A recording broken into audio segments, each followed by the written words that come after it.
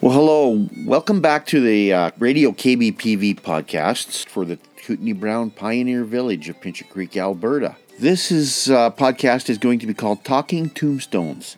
It's going to be one in a series of about 20. This is a regular event that we perform at the village where we actually do go off-site and we go to the various cemeteries of the area. And we select about 20 tombstones that are of historic and personal interest to people of the village and to our visitors and to locals as well. It's usually very, very well attended. And basically we go and select several tombstones. Most of these cemeteries are historic. You could do virtually a talk on every stone in the Pincher Creek area. Obviously, that doesn't work as a social event. We do select, usually in August, one of the local cemeteries, and we are very, very selective in how we choose these according to interest and broad representation of what is in the village. These are usually researched and selected by Farley Wuth, our curator, and he puts together readings, and we recruit several members of the community, our summer staff, and other volunteers to come along and do these readings. They're very, very popular. They start off usually in the tail end of the twilight and end in the deep darkness in there, so that adds to a bit of the mystique of the event. This year we decided to go outside of town and outside of the MD of Pincher Creek to Fort Macleod. For those of you who don't know, Fort Macleod is a much older settlement and town in southern Alberta. In fact, arguably the oldest outside of Indigenous communities. It was first founded in 1874 by the arrival of the Northwest Mounted Police, who had marched earlier that summer from Manitoba for the purposes of establishing sovereignty and the Canadian rule within what we now call southern Alberta.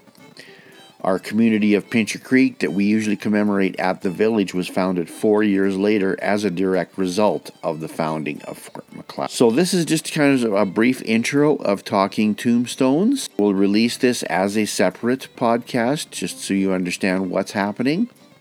And then I will put together a generic opener for the Talking Tombstones. And just a little bit behind the cloud, just so you realize, this is an outdoor event, obviously. So you're going to hear a lot of rustling of things, rustling of papers, that sort of a thing. We're going to try and edit that out as much as we can.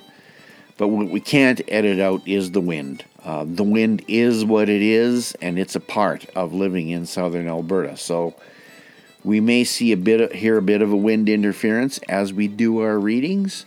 But I seriously hope it doesn't take away from your enjoyment of the Talking Tombstones as well. One thing that also happened, just because technology, we ran out of some battery power towards the end. So the last couple of Talking Tombstones that we do won't actually be recorded at the cemetery. They will be actually pieced together by myself in studio, as it were, just to keep it complete. And we hope that these are successful and that you enjoy listening to these Talking Tombstones. And we certainly can't go back in time, although we wish we could, and redo the Talking Tombstones from previous years when we did not record. But we still have those documents on file, and there's no reason why we can't go off in spare time and read those again in studio, as it were, so that we can try to keep this together as a presentation of Talking Tombstones. So I'm going to end this right now, and as I said, I'll release this as a separate file onto the Radio KBPV feed that you can get off of iTunes or other places. And the next few that you hear that will be released within the next little while, August 26th, 2019, will be the 20 Talking Tombstone readings. So, thank you again for listening, and we'll see you over on those feeds.